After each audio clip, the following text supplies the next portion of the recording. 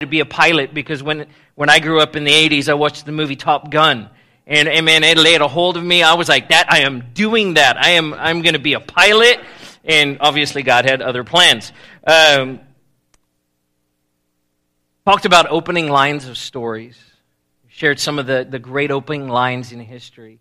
Of course, and Carol's with us today. So, space, the final frontier. A long time ago in a galaxy far, far away. Those were just for you. But my favorite of them all, in the beginning, God. In the beginning, God.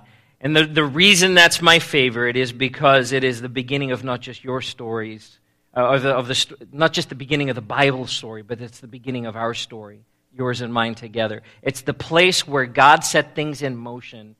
He says to Jeremiah in Jeremiah chapter 1 that he says to Jeremiah, before I formed you in your mother's womb, I knew you and I'd set you apart and had a call on your life and I had a destiny for you.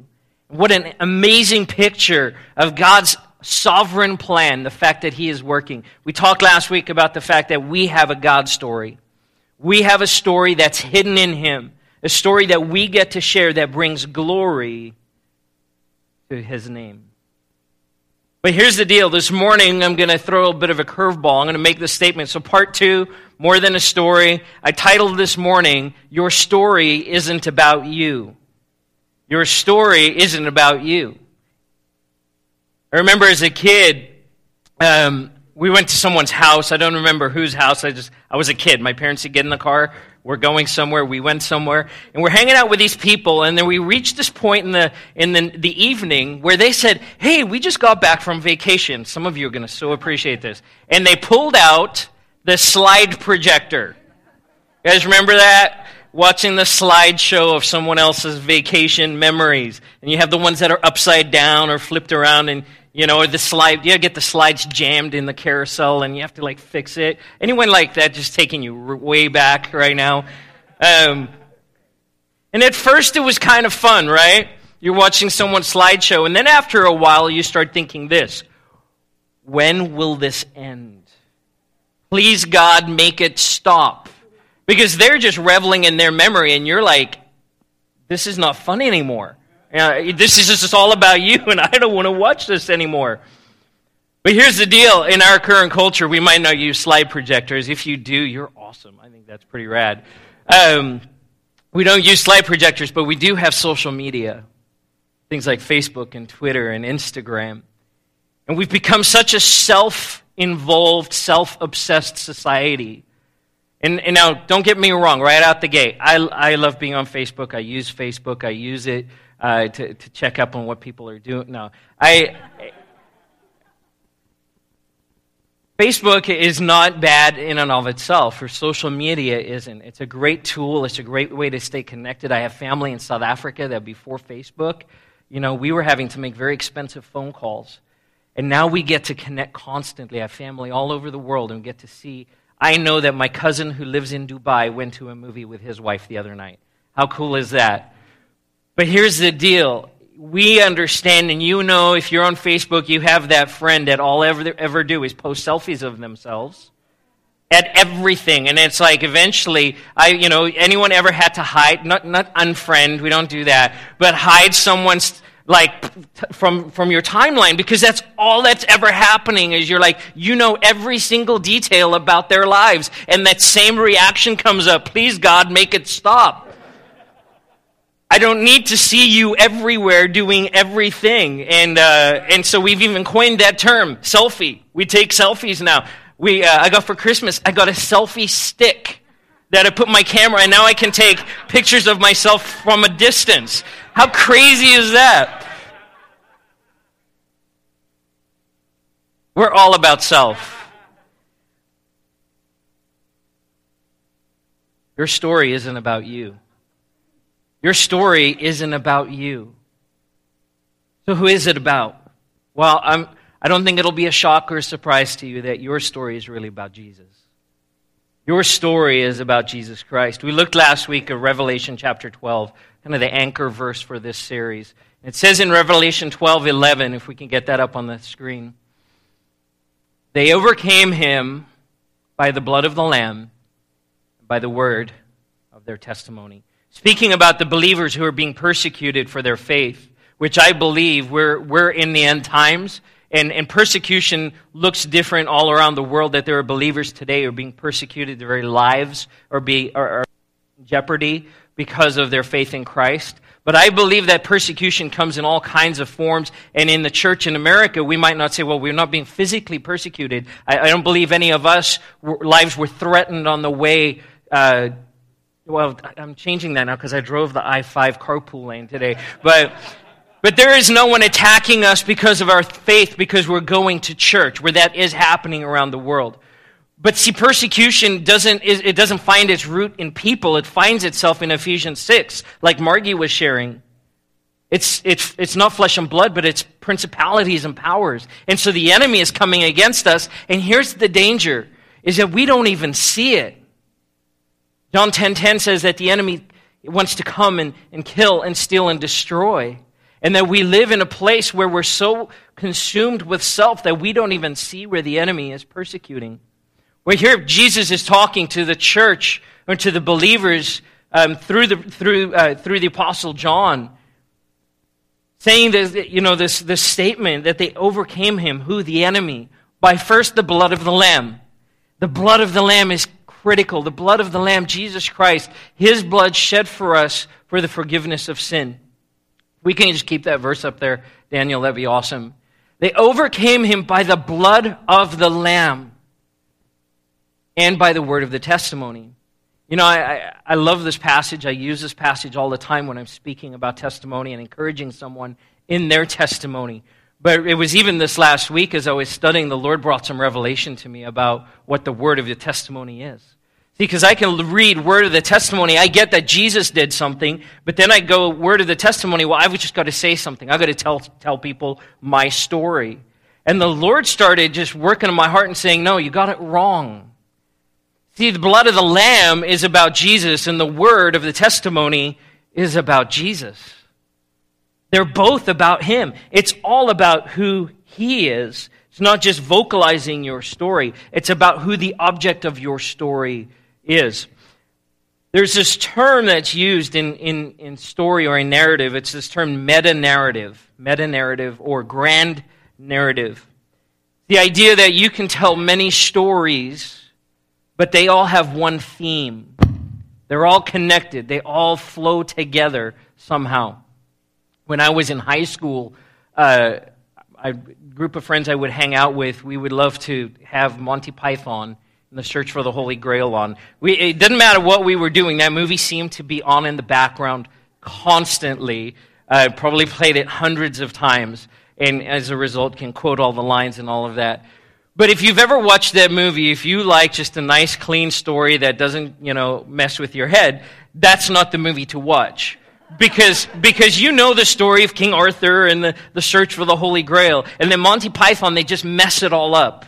There's nothing that makes sense. They don't have horses. They have coconuts that they bang together. And there's swallows carrying coconuts. And there's rabbits with teeth. And if you're not tracking with me, that's totally the point of the movie. In fact, there's no closure. At the end of the movie, the whole thing unravels. A police car shows up. There's this medieval England. A police car shows up. And then the movie just ends.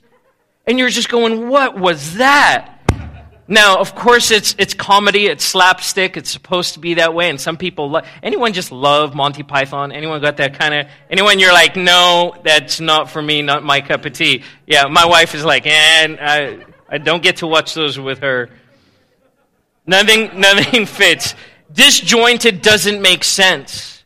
See, that story, there's no meta-narrative. Nothing connects. But when we talk about Scripture, when we talk about Jesus Christ, we talk about our lives, that there is a meta-narrative, there is a grand story that's taking place. And the reason that I can make the statement that in the beginning is the beginning of your story and my story is because we see all throughout Scripture and throughout history that God has connected our lives to each other through Jesus Christ. And it all comes back to him. Who he is, the person of Jesus. There's an article that came out in Christianity Today a few years ago about a woman named Kimberly Shoemate.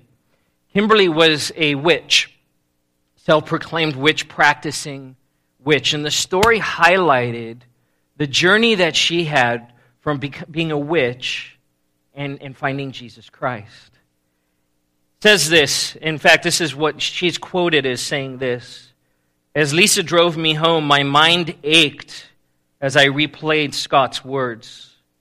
All the Old Testament and New Testament verses had one oddly familiar voice, one tone, one heart. I wondered, how could a book written by so many different people over the course of hundreds of years fit together perfectly, as if one amazing storyteller had written the whole thing? The Holy Spirit began melting my vanity and arrogance with a power stronger than any hex, incantation, or spell I'd ever used. And suddenly the blindfold I'd worn for almost 30 years was stripped away, and instantly I knew that I had been searching for Jesus." Searching for Jesus.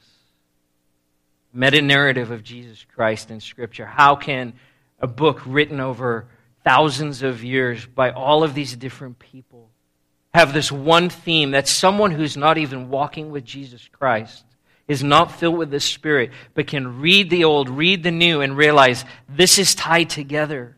This just works. Why? Because it's pointing people to Jesus. See, Jesus is found in Scripture. He's found in the Word of God. But at the same time, He is the Word of God. There's these attributes about who Jesus is that just should blow our minds because they're mind-blowing. They're amazing. We can't wrap our heads around it. John, who wrote the book of Revelation, who received the revelation from Jesus Christ, writes in an earlier book, the Apostle John, in John chapter 1, verse 1 through 4, he says this: "In the beginning was the Word, and the Word was with God, and the Word was God. He was with God in the beginning. Through Him, all things were made. Without Him, nothing was made that has been made. In Him was life, and that life was the light of all mankind." This is a reference to in the beginning. That Jesus was there. He was present at creation. He was present before creation. He was present in the Old Testament. He was present in the lives of the people that were searching for Him. He was present in the lives of the Israelites. He was present in David's life. He was present in Solomon's life and in Micah and Habakkuk. He was present in Esther's life. He was there. It's not like Jesus shows up on the scene in Matthew chapter 1. Like He's been hiding in the background somewhere, and now all of a sudden there's that character we haven't been introduced to yet. Jesus was there. So when we read the Old Testament, we see Jesus. We see Jesus. He goes on to say in verse 14 of that same chapter, "The Word became flesh and made His dwelling among us. We have seen His glory, the glory of the one and only Son, who came from the Father, full of grace and truth." John testified concerning Him. Listen to that. John the Baptist testified concerning Him. He cried out saying, "This is the one I spoke about when I said, 'He who comes after me has surpassed me because He was before me.'" Catch that? The one that's coming after me has surpassed me because He isn't coming after me. He was before me. He's always been. John testified. The testimony of John's life was pointing to Jesus. It was about Jesus. John the Baptist got this. He understood this. He knew that this was critical for him and his disciples. In fact, at one point, John's disciples and Jesus' disciples are a little confused about who they were supposed to follow. And John the Baptist was not about himself. He's going, "No, it's not about me. You need to follow Him. Follow Jesus Christ. He's the one. I must decrease, and He must increase." This is the heart of Jesus Christ, that we would know Him this way. Hebrews chapter 13, verse 8 says this: "Jesus Christ is the same yesterday, today, and forever." Foursquare and in Foursquare churches around the country and around the world, this is the verse that's displayed. It's the verse that we hang on to.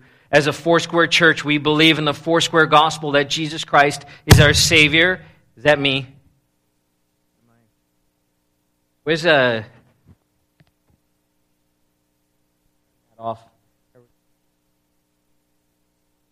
Can you hear me now? All right, here we go. Jesus Christ is our Savior, our healer, our baptizer, and our coming King. It is a Christ-centric gospel. It points back to who Jesus is, and that Jesus is the same yesterday, today, and forever. The Jesus of the Old Testament, the Jesus that was present at creation, is the same Jesus that's working in our lives today. And therefore, our testimony isn't about us, it's about Him. In the same way that the testimony of Abraham's life wasn't about Abraham, it was about Jesus. It all comes back to this meta-narrative. So what does this mean for us? What's the point?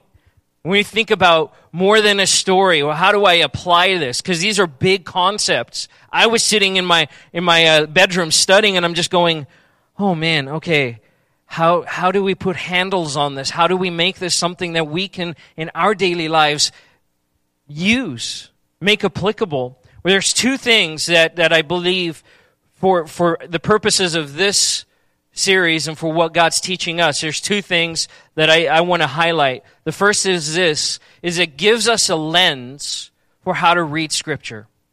It gives us a lens for understanding Scripture. The second thing is this, it equips us to accurately and appropriately share our God story. It equips us to accurately and appropriately. Why? Because I believe some people share their testimony, their God story, and they don't do it appropriately, and they don't do it accurately. I'm getting ahead of myself. So here's what I was like, this is what we're going to do.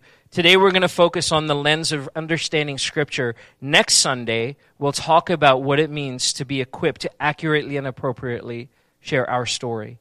Okay, so don't miss next Sunday. That's next week.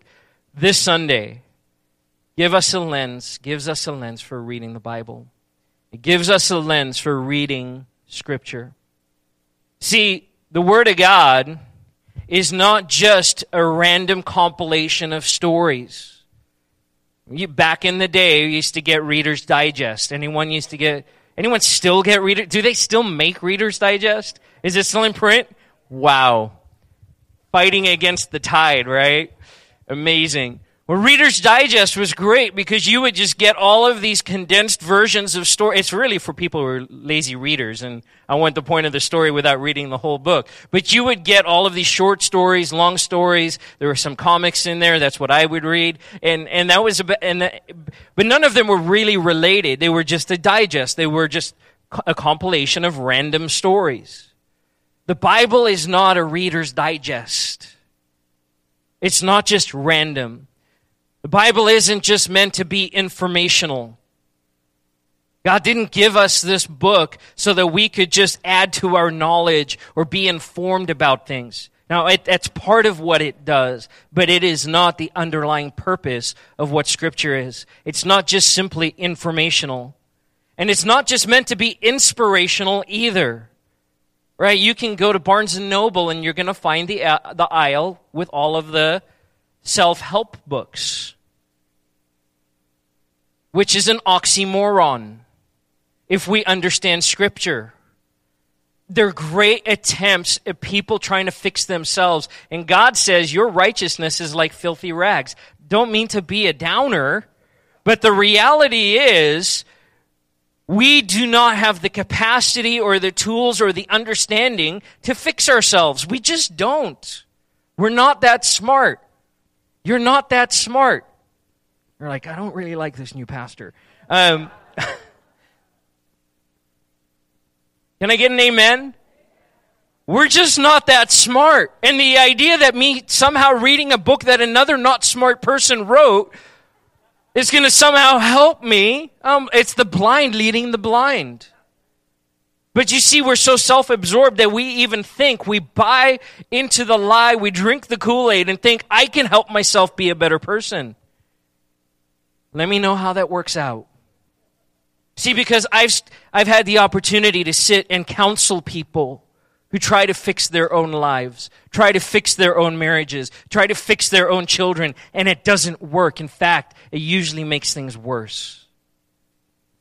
See, the Bible's not just meant to be inspirational, though it will inspire. That God has given us His Word so that we can be transformed. This book is transformational. We don't read the Bible, it reads us. It speaks to us. That the Jesus of the Old Testament and the New Testament, the Jesus Christ who gave His life for you and for me, is speaking to us through the words that are printed on these pages and saying, I have a plan for your life, just the same way He did to Jeremiah. That's why I can quote that verse. I don't know Jeremiah. We didn't meet. He lived thousands of years ago. Yet I can read the words and the dialogue that he had with God the Father about the value of his life, and it touches my life. It speaks to me and says, there's value and there's a plan for your life. Because the same Jesus Christ, who doesn't ever change, spoke to Jeremiah and said, I know who you are, and before I formed you, I have a plan for your life. That same Jesus, who doesn't change, speaks to us, speaks to me. Says, I have a plan for your life. And before you were formed in your mother's womb, I knew the plan. I knew what I wanted to do. The meta-narrative of Scripture, the meta-narrative of a God story, it's a redemption story. Something that was lost. Something that was lost right in Genesis, right in the beginning. Purity and a love and a communion with God that was awesome and amazing and lost because of sin being introduced. It was gone, it was taken away, it was robbed because of the heart of man wanting to do what? Help self. What was the lie that the enemy comes in Adam and Eve and he says, try some of this fruit. And Eve says, well, we were told we shouldn't do that. And the enemy says these words, which I believe he still says. Did God really say? You know what it is? That God just doesn't want you to be like Him. And so Satan becomes the first proponent of self-help. It was the self-help apple. Here, if you eat this, you will help yourself and you will become like God. Oh gosh. And he goes to the Mac joke. Wow. Wow. How do you even recover from that? I'll be praying for you. That's right. Oh, there's so many things I could say right now. Did God really say? And how many of us, we've heard the voice of the enemy, maybe not audibly, but you've heard the enemy go, did God really say? Did God really say you shouldn't do that? Did God really say that that's not a good idea? Did God really say that you need to stay away from that? Right? And then we take that and we join it with Galatians chapter 5. It's for freedom that you've been set free. And so we go, well, I'm free. I'm free in Jesus Christ. And deception sets in. Paul says, itching ears start hearing whatever they want to hear. Jesus Christ, the same yesterday, today, and forever. He says, no. Something was set out of order in the Garden of Eden. And the redemption story, the meta-narrative of Scripture is, I'm bringing things back into alignment. God, from that moment, set in motion the plan that He had for Jesus to come and save our lives, to restore us, to redeem us. It is a redemptive story. The meta-narrative of Scripture is this. It is a love story. It is a love story. It is a love story of a God who loves His people, of a Savior who loves His people so much that He would lay down His own life. It's a love story. And it all points to Jesus. It all points to Jesus. This is why the prophets in the Old Testament are quoted in the New Testament, because their prophetic words pointed to a day when a Savior would come. Even the way that Israel was delivered from Egypt, that we see Jesus Christ and a picture of who Jesus Christ is in the midst of that. Was that an Android? Oh, wow. Thanks for that. I silenced my Mac, so my Apple. The power of the Word of God is this in Hebrew.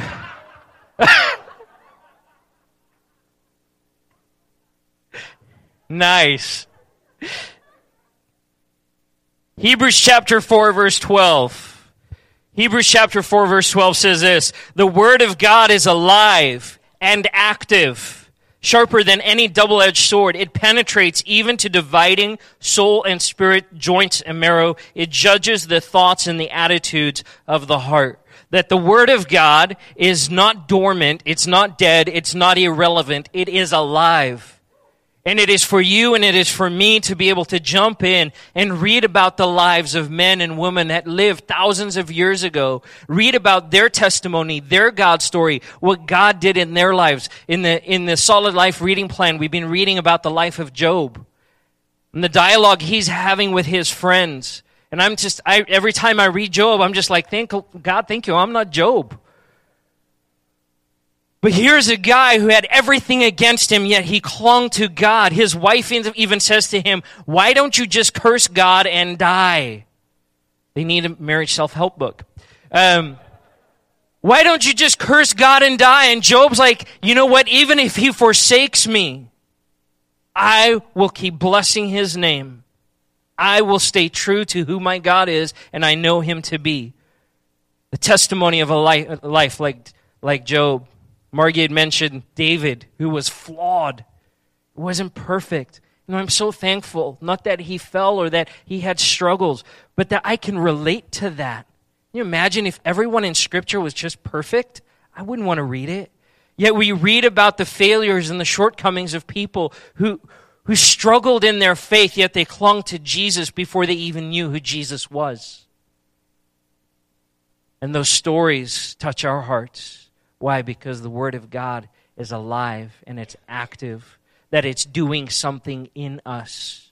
It's not just providing information or inspiration, that it is transforming us from the inside out as we allow Jesus to touch our lives. God's Word will do this. The testimony of God's Word will encourage you. It will equip you. It will convict you. It will correct you. It will build your faith. It will cause you to gain wisdom and understanding from the testimony of men and women who lived thousands of years ago. It will do all of these things. And yet, so often it's hard just to even pick it up and read it. Why does this fit with more than a story? Why does this matter to my testimony? See, because I want my testimony to be about Jesus. When I was in Bible college, I had a professor who made this statement. I actually wrote it in the Bible I had at the time. It's actually still sitting on my bookshelf. He said in one of our classes, you cannot preach what you do not live. You cannot live what you do not know. Study the Word. You might be going, I'm not a preacher. Yes, you are, because that's what your testimony is. You are proclaiming the truth of who Jesus Christ is in your life. See, sharing your testimony, sharing the gospel, and what Jesus has done in your life is just as powerful as reading the stories of these people. Why? Because it comes alive through the Holy Spirit. And God causes your story and my story to impact the lives of other people. But we need to know those stories. We need to let those things encourage us and build us up and equip us and correct us and build our faith. We need wisdom. James says, if anyone lacks wisdom, ask. Just ask. See, and the reason I can quote that scripture is because I've read that scripture. And I can hang on to it. So when the trials come, I've got something I can lay a hold of and say, no, wait a minute. I have the testimony of generations of people who've seen the faithfulness of God. And so as this story becomes a part of our story becomes a transformational story in the world around us. You catch that? As this story becomes our story, we're a part of this meta-narrative. It changes who we are, and then our story becomes transformational in the world around us. That people need to hear the story of what God has done in your life. They need to hear about who Jesus is to you and the impact He's had on your life and the things that He's spoken, just like this woman that they wrote about in Christianity Today, to go from being a witch for 30 years, practicing witchcraft. And what she say? No hex or incantation or anything that she had practiced in magic came close, was ever able to help her see Jesus. But the Holy Spirit turned that around. The blindfold fell from her eyes, and she was able to find what she had been looking for. And I love that. She was looking for Jesus. So your story isn't about you. Your story is about Jesus Christ living in you and through you. Your story is about pointing back to Him. Look what God has done. In Revelation chapter 12, they overcame by the blood of the Lamb and the Word. The Word. The word of their testimony, the word of our testimony needs to be Jesus Christ. That it points back to Jesus. It points back to Jesus. It points back to Jesus. I've heard testimonies from people where at the end of it, I'm like, well, you really didn't talk about Jesus a lot. You talked about yourself a lot. We would say, let's talk more about what Jesus is in us and to us than just about our story. Now listen, our stories matter to the Lord as well than the details, right? But think about the slideshow. Are people being fed? Are they being equipped? Are they being inspired? Are there things that are happening? Or is there transformation being introduced as we share our story? Is that taking place? That's next week. I'm going to stay this week. Don't miss next week. I want to close with this. This is a Solid Life Journal. If New Community has been your home church for any amount of time, you've seen one of these before. If you've gone through the OSL classes, you've definitely seen one of these. But if you've not ever seen one of these or don't know what one of these are, I'm going to explain it. And for those of you who need a refresher, here's a refresher.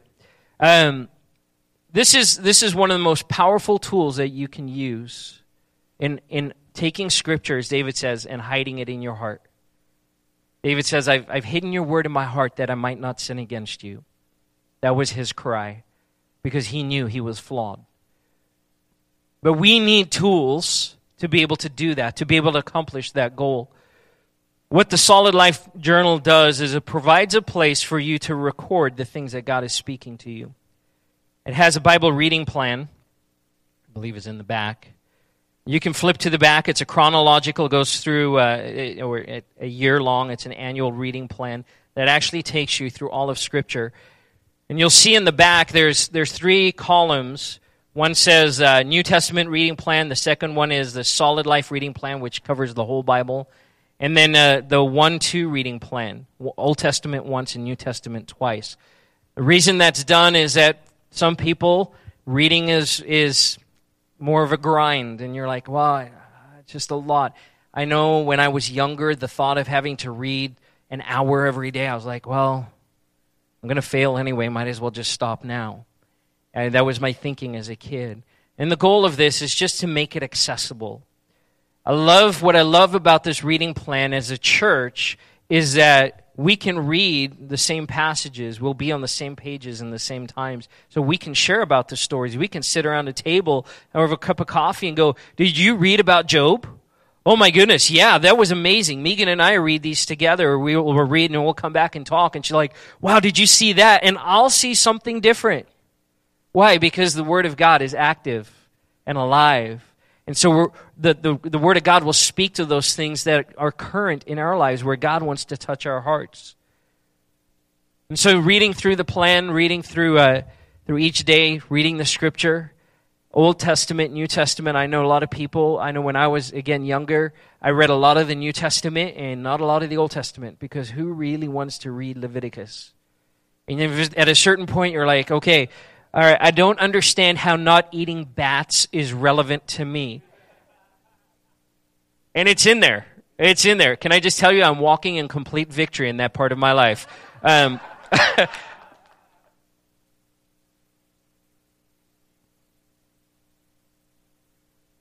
So the way it works, real quick rundown. Read the passage. Set some time aside each day. Read the reading. But be praying and saying, Lord, what do you want to speak to me? What do you want to reveal to me about who you are and the plans that you have for my life? And sometimes it's a lot to take in, but look for that one thing that sticks out. You ever reading the Bible and there's a verse that just jumps off the page and smacks you right in the face and you're like, oh my goodness. Sometimes I do the full reading and then I go back. Sometimes I hit that verse and I just have to stop because God just kind of fillets me and he's like, yep, that's for you. Here's a little correction. And I'll stop and there's the SOAP method. Forgive me if you know this already. Awesome.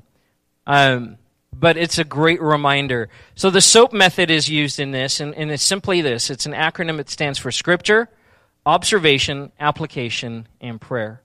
See, for centuries, the question has been, how do we take the Word of God and apply it to our lives? Because it can be so overwhelming. Well, this is a great tool. And so what you do is whatever that verse is, whatever God is speaking, you stop and you write the scripture. Actually write out the verse. Now, some of you I know are like voracious journalers. You're just like, I'm going to journal. I'm writing pages and books, and I've got stacks. I'm not wordy when it comes to writing. I just like short and sweet. Right? But write out the verse. Actually write it. It helps you retain it, helps you memorize it.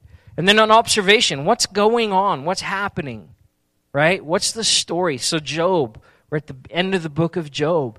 Man, Job has been sitting with these 3 friends that are discouraging him. They're not helping, and now he's having this conversation with God. And God starts speaking about how much he loves Job. Man, that's amazing. And it's just an observation. What's happening? And then you write an application. Well, how does it apply to me? Well, to carry the Job analogy. Lord, help me to stand strong even in the midst of trials. Job could do it, I can do it. All right? Whatever was in Job's life, Lord, I want that in my life. I want that to be true of me. And then a short prayer. Lord, help me today, when I face trials, to stand strong, to rely on you. And it's amazing as you start writing, as you start filling pages and days, and you start going back and you read. I was actually reading an old journal of mine last night, and the things that God was speaking to me in that season. In fact, I had written a word about God saying, I'm preparing you for a new season 3 years ago. And looking back, I thought it was something different. I realized now God was speaking to me then about this. I couldn't see it, but he saw. And in the midst of that, you feel the love of God, the love of a Savior. He says, I got a plan for your life. See, I even gave you clues. You couldn't see it, but I gave you clues. That's amazing. This is the God that we serve. If you don't have one of these, we have them available. I'd love to give them away for free, but we do have to pay for them. And so I think we have like 7 available right now. They're $5 if you want to grab one. And then just throw $5 in the offering next week. That's fine. Or Kurt, well, can you be available? You or Rachel, can you be available if people want to pick up a journal at the back? But here's the deal. If you can't afford to buy one today, please just grab one. Because I would rather have you in the Word. And I'd love for us as a church to be literally on the same page when it comes to reading the Word of God. One point of encouragement, if you miss a day, don't be like I am, where I'm like, I can't keep reading until I fill in all the check boxes. Because you just will fail. It'll get too much. Just pick it up. If you miss a few days, if you miss a week, pick it up at whatever the day is. Look up the date on the column there and pick it up there. There is something powerful, churches, as we start telling the God story, what Jesus is speaking to us, and we start comparing about the stories about what's happening in Scripture, how God will build our faith as a church, the things that he will speak to us about who Jesus is. See, because we find ourselves in this moment of time looking ahead to what God has for us. And see, I get to lead this congregation, but I'm not the only one hearing from Jesus. That we get to hear from him together, and the best place for us to hear from him is in the Word. And how awesome would it be for us to be a congregation that is hearing God's voice on a daily basis as we delve into Scripture, as we jump in, as we read, as we learn, as we grow, as we are transformed. And I believe with all of my heart that as God transforms us, continues to transform us as a congregation, He will cause us to be a transforming agent in this community. See, but your story isn't about you. It can't just be about you, because if it's just about you, then you'll do things that just take care of you. Story is about Jesus. Story is about what He's doing in this meta-narrative, the big picture, the big story. Let's do this together. Let's join our hearts together and let's hear the voice of God. Let's look to Jesus, lift Him up so that people can be drawn to Him. Amen. Let's stand together this morning.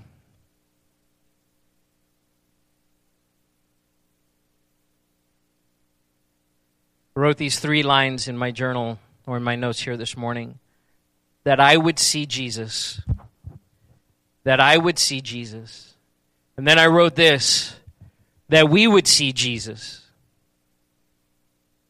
And then finally, that the world would see Jesus. For God so loved the world that He gave. This is the heart of a Father, of a God, of a King who loves His people. He cares about your story. He cares about my story. And He's tying these all together for His glory, for His kingdom. And it's so awesome to be a part of that. So, Father, this morning, we thank You. Thank You, Lord, that we're not lone rangers. Thank You, Lord, that we don't stand alone. Lord, that we don't function alone. Lord, that You've not, Lord, You haven't even set us out there and said, hey, just kind of fix it yourself. Take care of yourself. Thank You, God, that the Bible isn't a self-help book.